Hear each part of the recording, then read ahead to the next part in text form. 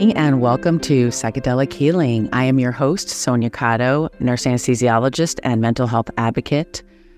Welcome. I, this evening, get the honor of speaking with Dr. Helena Aicher, PhD in Switzerland. We are going to have an amazing conversation with her today. Her primary academic background is in psychology. She worked as a research assistant at the Department of Personality Psychology, focusing on positive psychology, and tutored on behalf of the Department of Psychological Methods, Evaluations, and Statistics. At the University Hospital of Psychiatry in Zurich, Helena conducted a clinical internship and joined the Department of Neuropsychopharmacology and Brain Imaging to study the effects of psychedelics and meditation. During her doctoral study, she completed an EEG study, brain mapping, on out-of-body experiences and mood, worked on the Global Ayahuasca Project, and investigated DMT formulations and interventional studies, focusing on empathy and prosociality, including neurophysiological, psychometric, and phenomenological methods. Wow, so much, and a lot of big words.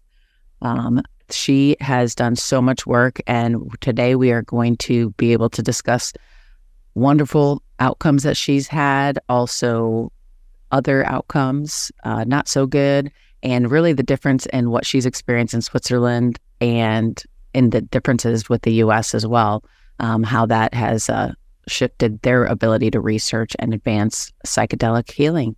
Welcome, Helena. Hi, thank you very much for inviting me. I'm looking forward to our discussion tonight.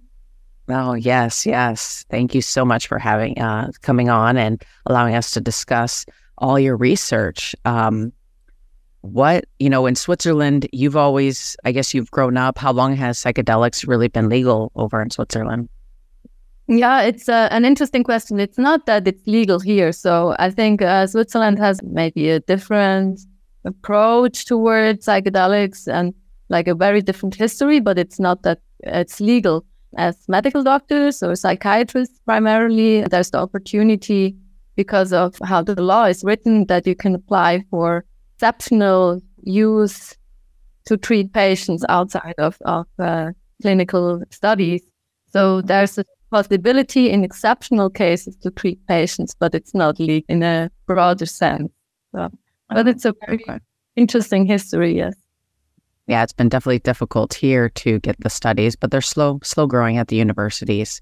So how did you actually get into psychedelics and the studies? Questions. I think I was interested in cultures and other places, like plants in general, very early on. And then I just read a lot about it. And I was fascinated by what I read. Yeah, and then it is really like I was studying something else, but then I really decided to go into psychology with the goal to understand also these altered states better and more towards therapy oriented. So I really had the idea to be a psychotherapist. But then I was lucky enough to really join researchers in Zurich, like Franz Vollenweider's lab. So I learned that I can actually study these things in academia. And that's where I am at the moment, at these intersections. So I'm into research, but also doing therapy, which is... Oh, so you're actually doing seeing and practicing with patients currently with psychedelics? Yeah, maybe a day per week.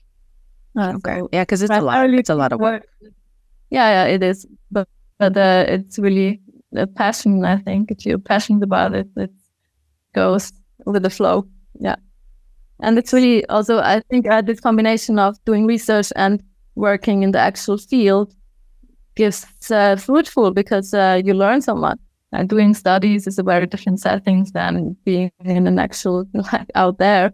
So these perspectives of complement each other, and that's very fruitful. Were you ever seeing patients before the ability to use psychedelics, and how did you know the difference before and after, if so? I didn't see actual psychotherapy patients before because of my background. I kind of stepped into the psychedelic-assisted treatment. Then, like my other clients that don't do psychedelic-assisted treatment, they came after. But before working in these limited medical use context with psychedelics, assisting my psychiatrist colleagues, I already worked with holotropic breathwork, kind of the start before the psychedelics, because I knew I want to work only legally, and that was the option. Yeah, you mentioned the holotropic breath work. I've done holotropic breath work, I've done shamanic breath work, and all those things almost induce this psychedelic experience in our bodies and our minds. It's just so magical. And I think one of your studies, you actually studied the brain mapping and changes and compared to, I guess, just meditation, but meditation compared to psychedelics. And what did you find in those brain studies? So the study with psilocybin and medication, I did not do brain imaging or EEG or so. I was mainly focusing on the experiential factors. So I looked at the report. So we had they had a group setting, but then we also had the one-to-one setting where we had some mental imagery. So this was really nothing neuroimaging, but more phenomenological and psychological. And what I found, something, for example, which I found very interesting, is that I thought that emotional expression would generally be increased, but this was not the case. It was just the implicit emotional expression which was increased, but the explicit emotional expression, for example, I say, I feel sad or I am happy, this actually decreased. So this was interesting. And so kind of go into more detail because I didn't really understand, so they would explain or express that they're feeling a certain way. It would be decreased, but they would actually feel, is that what you're saying? That they would actually physically feel it? So the way they expressed what they expressed, or implicit expression of emotion, like also crying or laughing, or also describing a positive sceneries, that increased, but they did not so much express explicitly anymore how they would feel, which explicit emotion expression would also require some sort of secondary process thinking. So it's not the direct expression, but already processed recording of what I'm experiencing. So secondary, like a self-analysis, self-analysis of oh, this is what I'm feeling. That is true. Yeah, exactly. Oh, yeah. Maybe we're just not after that experience. We just feel and don't need to analyze and describe. We just are, perhaps. Maybe. Right? Yeah. What other studies have you done? So in part of your bio, you talked about ayahuasca versus ayahuasca. What is the difference between that? Yeah, I wouldn't call it pharmahuasca anymore. I mean, it makes it more easy to just write this word, but it's not actually accurate. So ayahuasca, is this brew originating in the Amazon region, and it's very different depending on the tribe where it's made, and it also contains a whole culture. And so what we did was we were inspired by ayahuasca, but then we went through a whole process of thinking it through how to implement such a medicine, maybe also in our framework, and how to also bring it to patients. And we ended up, so this is now a drug development company who ended up doing a combination of DMT and harmine, which are two of the compounds found in most ayahuasca brews. And so it's an ayahuasca-inspired medicine, but it's something different. So it's an inspired medicine, but it's a DMT harmine formulation, which we tested in several trials now. Yeah, dose finding, and also with the combinations of the two molecules, and also different settings. And so that's what we're doing mainly. Oh, nice. And so you find that, so it's essentially the same thing, just made in a lab, kind of compounded together in a pharmacy. Yeah, I wouldn't say it's the same thing. I think if you, like for the people there in the Amazon, ayahuasca is not just the molecules, really not, far more. What we did was taking other plants. So they also work with the plant teachers, and we took other plants. So already in the Amazon, you find different plants in the brew. So each tribe has its own recipes. But we took even Mediterranean plants and extracted it. And now, as the company moves further, they even changed to synthesized molecules. So you really have the pure DMT and harmine synthesized. So saying it's basically the same is very reductionistic. So happy with this pharmahuasca, but it makes it easier for a short communication core. Yeah, no, I definitely understand the way you feel, and most people do feel about the same thing, and that's what we're all concerned about, is getting away from the tradition of the plant medicine, because that's all the biotech companies are trying to do with the pharmacies, is try to make this compound just as they did with the cannabis. Let's not make cannabis legal, let's make all these other pharmaceutical pieces of it, like Marinol and other pharmaceuticals. Same thing now with psychedelics that they're trying to do, is create those pharmaceutical compounds to be able to deliver it in that way as well. So it is definitely, especially ayahuasca, it's a very ritualistic experience, very healing for a lot of people, but the ceremony and the rituals and the community is important. How did you feel in that study? Were you part of that study with the ayahuasca? The only study with actual ayahuasca I did, or I was involved in, is this Global Ayahuasca Project, which is a survey-based global survey.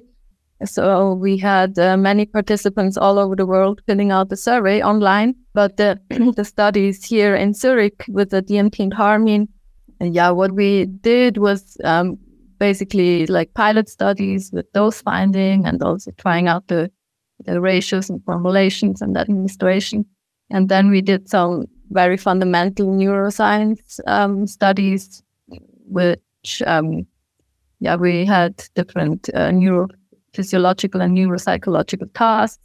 So you imagine people sitting in this room or very comfortably, and the music and nice light and good company. But then they also sit in front of the computer and do some tasks throughout the day. Oh, while on the medicine as well? Yes. So we put on EEG caps with electrodes, and we also draw blood every 15 minutes, for example. So we don't peak them every time we draw blood. So they have a little tube where we can just go to the tube and draw the blood. I was about to say that might be a little traumatic, every 15 minutes getting poked.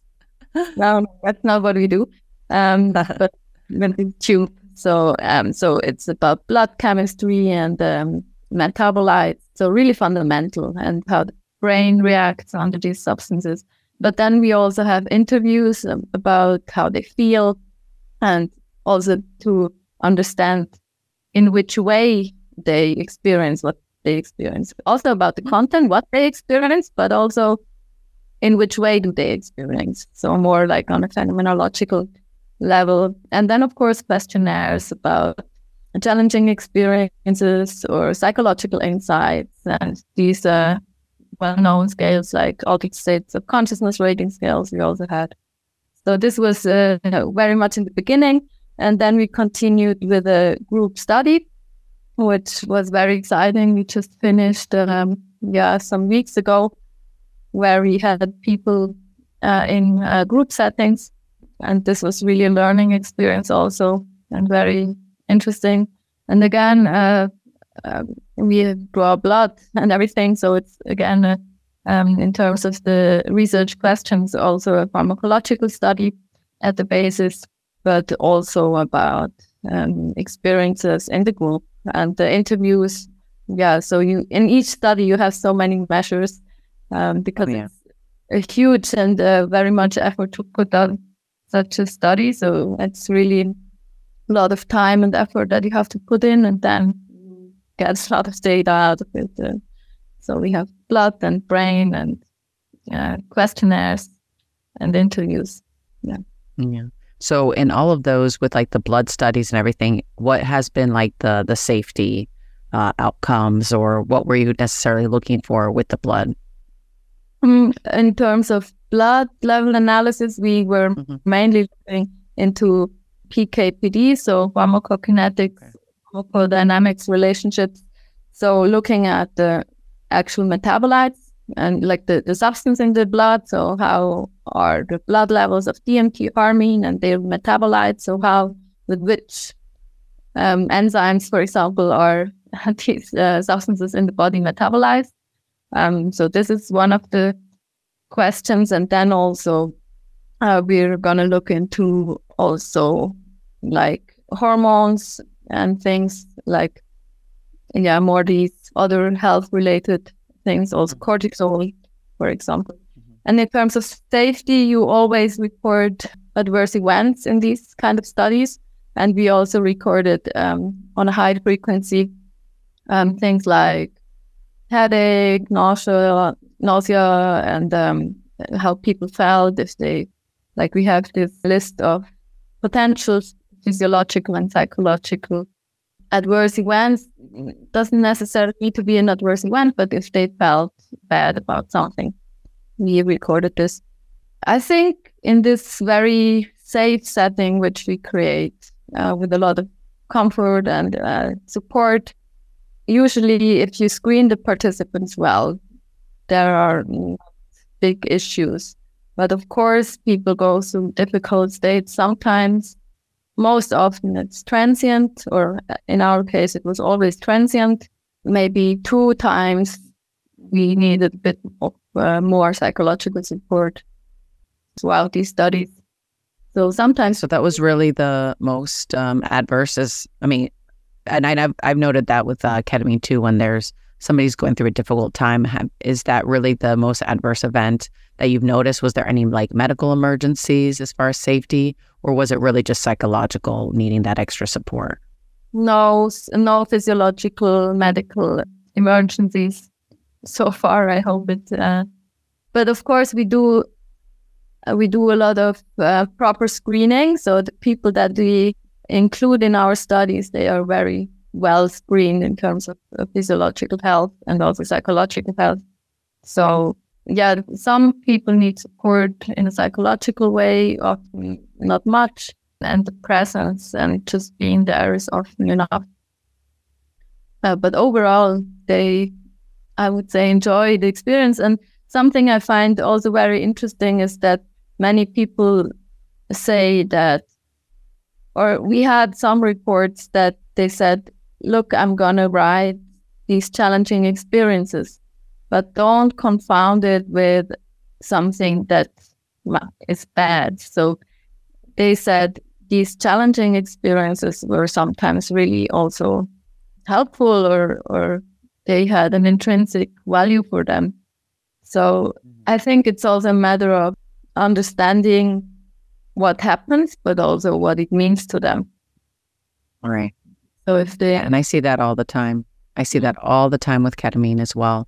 I think everybody's with that terminology, bad trip or bad experience or traumatic. And I, just like you said, it's something that can be beautiful for them afterwards, being able to process it, having the right support, the right environment that you guys provide, and having the people there for the psychotherapy and psychological support that is needed to be able to work through that, or at least just to be there and let them process it on their own if that's what they choose. So that's nice. Yeah. What other medicines have you used? The ayahuasca, and then you said psilocybin, and then DMT separately, or is it with the ayahuasca? It's not ayahuasca, it's just DMT and harmine. So it's just this combination. So this combination we tested, when I was in France Wallenweider's lab, we did a study with LSD and one with psilocybin, but that was some time ago. And now, so my main focus is on this DMT harmine formulation. I'm also involved in another study where we actually look into therapeutic or therapists' variables. So we don't investigate the patients, but the therapists, and there it's with MDMA and psilocybin and LSD. And of course, with the patients and the practical work outside of the studies in Switzerland, you can work with LSD, MDMA, and psilocybin as well. So these are the 3 mainly used, but my main research focus is certainly with the DMT and harmine. How long is is the duration of action? Because when you're looking at the metabolites and then, with the blood work and you see, is there a difference in duration of action that you've noted from the other medicines or the traditional ayahuasca? Yeah, so DMT has a rather short half-life. Mm-hmm. Yeah. Even if you combine it with the harmine, which is the MAO inhibitor, you still have a rather short half-life. So if you just give one dose, then the effects last maybe 2 hours. I think the half-life is around, what was it? Oh, 3 hours maybe. The half-life was between 60 and 90 minutes, I think I would have to check again. So this is rather short, but there's no tolerance, so you can actually dose up. And that's what we used. We used this incremental dosing, where you can dose or even pre-dose with harmine, go up with the DMT concentrations, so you can prolong it. And we sometimes went up to 6-7 hours, depending on the dose and the administration route. That's also part of the dose finding studies. That's nice because you can actually really control the duration of the session. Pretty much. So I'm aware that many people like this jumping into the cold water of the ayahuasca, but I think for some patients it might just be better to having a very smooth approach where they can stop and go further as they prefer. Oh yeah, definitely. And how do you spell harmine? Because I actually had never heard of it. So now I'm going to dive deep into this new... H-A-R-I-N-E.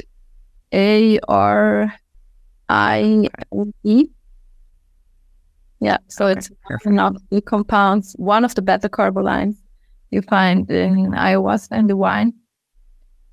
There's also harmaline and others, but we decided to go for harmine because it also has low toxicity compared to harmaline, for example. So interesting. I learned so much during these sessions. I love it.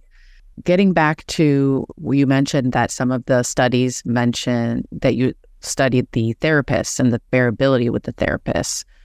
What do you really know, and what are you looking for in the variability of therapists? So the actual question we addressed there is this topic that's widely discussed at the moment is self-experience, a personal experience with psychedelics, important or valuable, or maybe on the other hand risky for the therapist himself. So what we are doing now, so we just started half a year ago, it's going to be a longer study.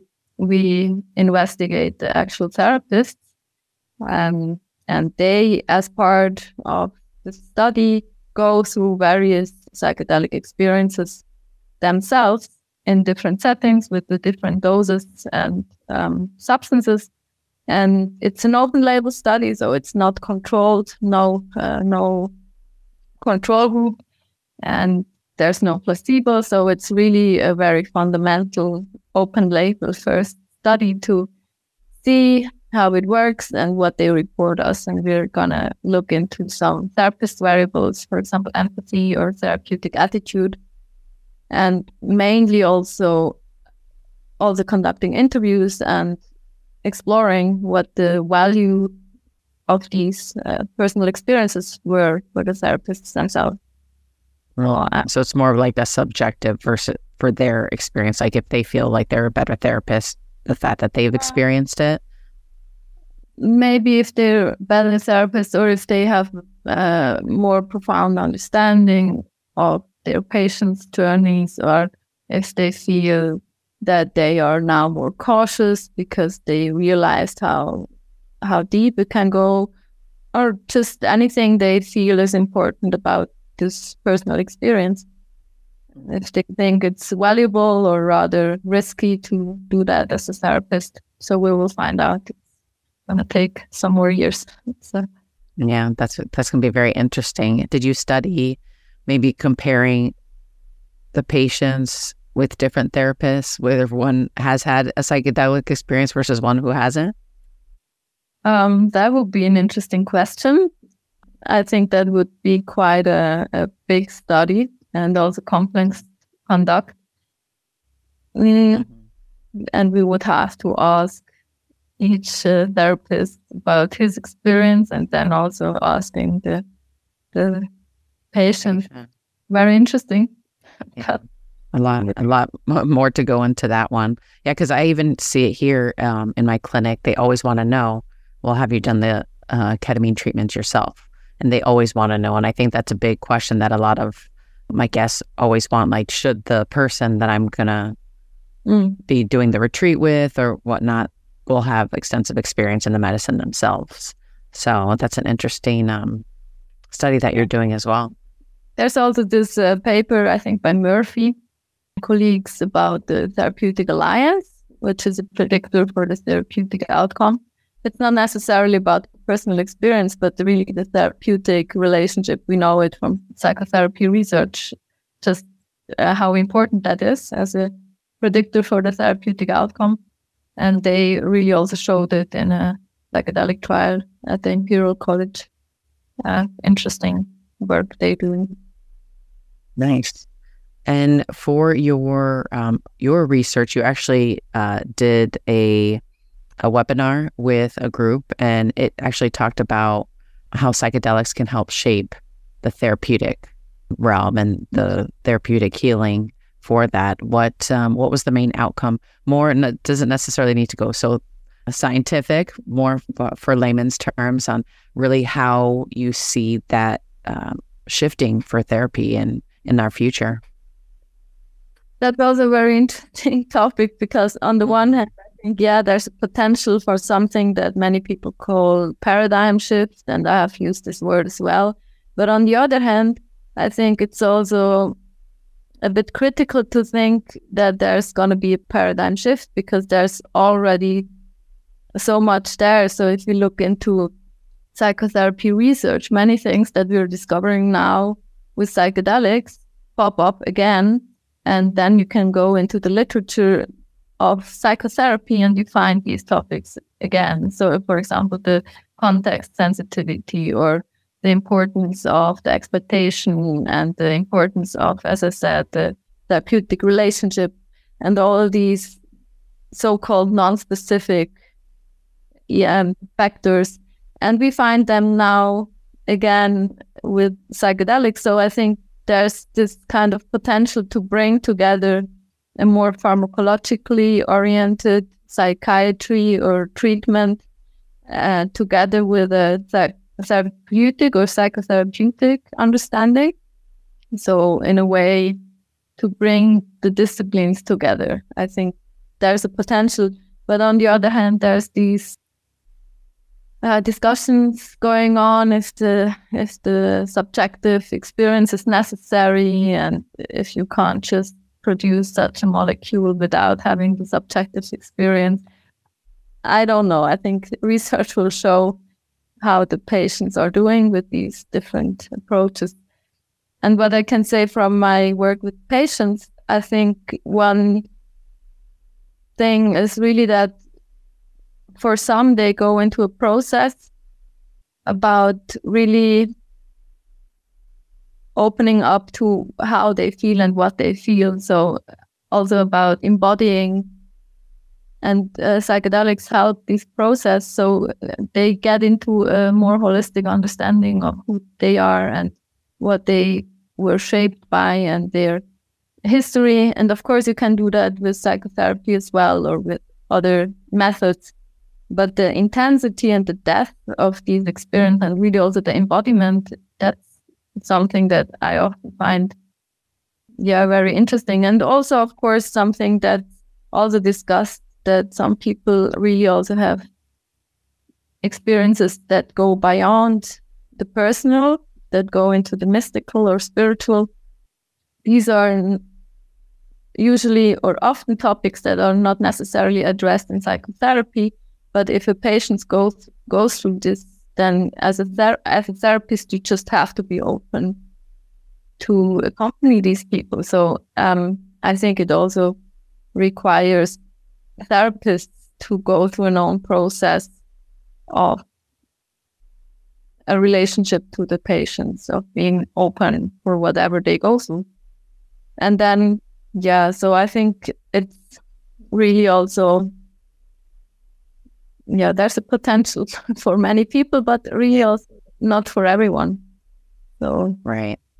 No, and it's definitely true what you said, that it's already in existence. It's not something new. I think it's really just the access of it, and for the ability to people to be open to utilizing it. Right now, especially in the United States, it's, very taboo. Not even 3 years ago when I first opened my clinic, it was really trying to educate. I mean, people thinking ketamine, oh, no way, psychedelics, no way. It was such a big no-no. And even just within the 3 years, it's just completely transformed. And we have psychedelic conferences, and you were at MAPS as well, in Colorado, in Denver, the MAPS conference. I mean, there was 12,000 people there. Yeah. And it was, the science and the research there was just phenomenal. So we know that it is going to happen, and we just need really the therapists, to get on board, psychiatrists, and everyone that is caring for patients, because it is going to be a paradigm shift in, at least for the United States, and being able to access it, because it's so difficult to access, and then the training programs, and in the future when it does become legal, because it will be, I think in 2024, MDMA will become legalized for use for treating PTSD in the US. So having that access, so it is shifting, and it will really help transform and really heal. I do like, what you were saying as well. It's difficult with the pharmaceutical companies. I think in the plant medicine and the psychedelic space, everybody is against the pharmaceutical companies, but there are some pros and cons for what they're going to be able to offer, because there are people that don't want the psychedelic experience. Although I personally feel that, like you said, the subjective experience is very, very therapeutic. Even here in certain ketamine clinics, they don't think that the actual experience is of any benefit. Some of them will sedate them, or not even worry, you don't need integration, you don't need any type of integration for that. You just need the medicine, and that's it, and that'll do the work. But it's not the case, and you've seen it, right, with all your studies. The integration and the psychotherapy part is very supported. So I really think that, at least for the US, there is going to need to be a shift in the therapeutic space for healing once it's legal. I think, like in that case, I also have a bias, because the patients I'm seeing, they want to receive psychotherapy. They want to have this embedded. Our studies are not yet with patients, so that's another case. So there, you're more rather supportive rather than therapeutic, because it's not patients. But then again, I think, for some of the patients, it might be just good to have the drug, and that's it. I really don't want to judge that, but I often have the patients in mind, and I think we can just ask them what they need. And I think psychedelics are interesting in that term, that you have to be there, you have to be present and go with whatever comes. And this is something interesting that requires also an openness from therapists. Yes, I love Rick Doblin's statements, net zero trauma. Yeah. His famous quote. And that is our goal, because we can't always prevent trauma, but we can help prevent the actual trauma response and chronic trauma. Well, we'll see. Net zero trauma is big yes. goal. Yes. But I feel like with every one patient at a time, one patient that you can treat every day, if I can help transform one patient's life to live their best life, I'm doing my part, and I'm actually loving this, and I'm sure you love the studies that you're doing, just knowing that it's just so transformative. Back in the day, it would have been career ending if you wanted to study psychedelics. That's true. Yeah, I think for some it's really a door opener, and for some it's just another trying out something and being frustrated and not going further. So we will have to find out for whom it works, and for others it won't work. And that's also a reality we have to face. So it's, as many say, no magic pills. And yes. It's still about also going through something. So the pill alone in many cases, won't do the job. So it's going on this journey, or for some, and for others, it's not the way. So I think when you were doing, really quick question, because I was just thinking with the study with the combination of the harmine and the DMT, and you were doing all the blood draws, were you looking at neurotransmitter balancing like outcomes, or was it really just like the metabolites and half-lives? Like neurotransmitter balancing? Right. Like, for example, like serotonin, norepinephrine, dopamine, like different blood levels or urine levels? No, there's not. So one of my colleagues in the team, he's going to do PET studies where he looks also at a receptor affinity and things. But we didn't measure like levels of specific neurotransmitters. We looked into BDNF, like neuroplasticity related, and a couple of these things, but not like the neurotransmitters themselves. I don't think that this really done. So these are more the PET studies that are coming, where you look into the brain and at the neurotransmitter and at the synaptic level. Right. Yeah, because everyone does know who has experienced psychedelics or incidentally where they felt better, they felt good, but we don't know the chemical aspects. So it's really nice knowing that it is being done and it is being studied out there to know, okay, well, because you have these antidepressants that work specifically on serotonin or norepi or dopamine specifically, but then and they don't even, some of them do benefit, but a lot of them don't have the benefits that the other psychedelics have. So I'm definitely always curious about, well, what are the blood levels? What does it do to these neurotransmitters? And then the affinity, meaning like how it attracts and to the specific sites. So that is interesting. And that study just started? That study, he did a study with mice, so animal model that's just published, I think, a week ago or so. Oh, nice. And so the human PET study that's about to start, I hope soon. Yeah, but that's not finished yet. Okay. Wonderful. So what do you hope to look for in future studies what would be your goal to study in the future? Certainly going into patients with a DMT harmine formulation to figure out if it also works with patients, for which patients it might work and in which model and with how much support or not. So all these questions, really exploring it with actual patients in clinical trials. And then I have some other questions, research questions I would love to look into. It's always a matter of resources. I'm also very much interested and also preparing something related to women's health in that thing, because the gender data gap and that women in medicine are under investigated, and we just know not enough about it, and women often react differently to substances of all sorts, and there's a potential. So that's something I would like to explore a bit more. And definitely, because there are a lot of hormonal changes, and there are books that have been published, with women and psilocybin, and when within the cycle of their menstruation, how if they can or should do medicine work, or when they're allowed to, or when they should withhold, that kind of thing. So I'm sure there's a lot to study. So I hope you do get into that. That'll be very nice. Maybe, that would be something that I'm most interested in on top of the patients. There are so many interesting questions to explore, and the lifetime is just not enough time to go into all that. But I think many people are doing great research and very good work, and then you find what you're interested in, hopefully in other people's work.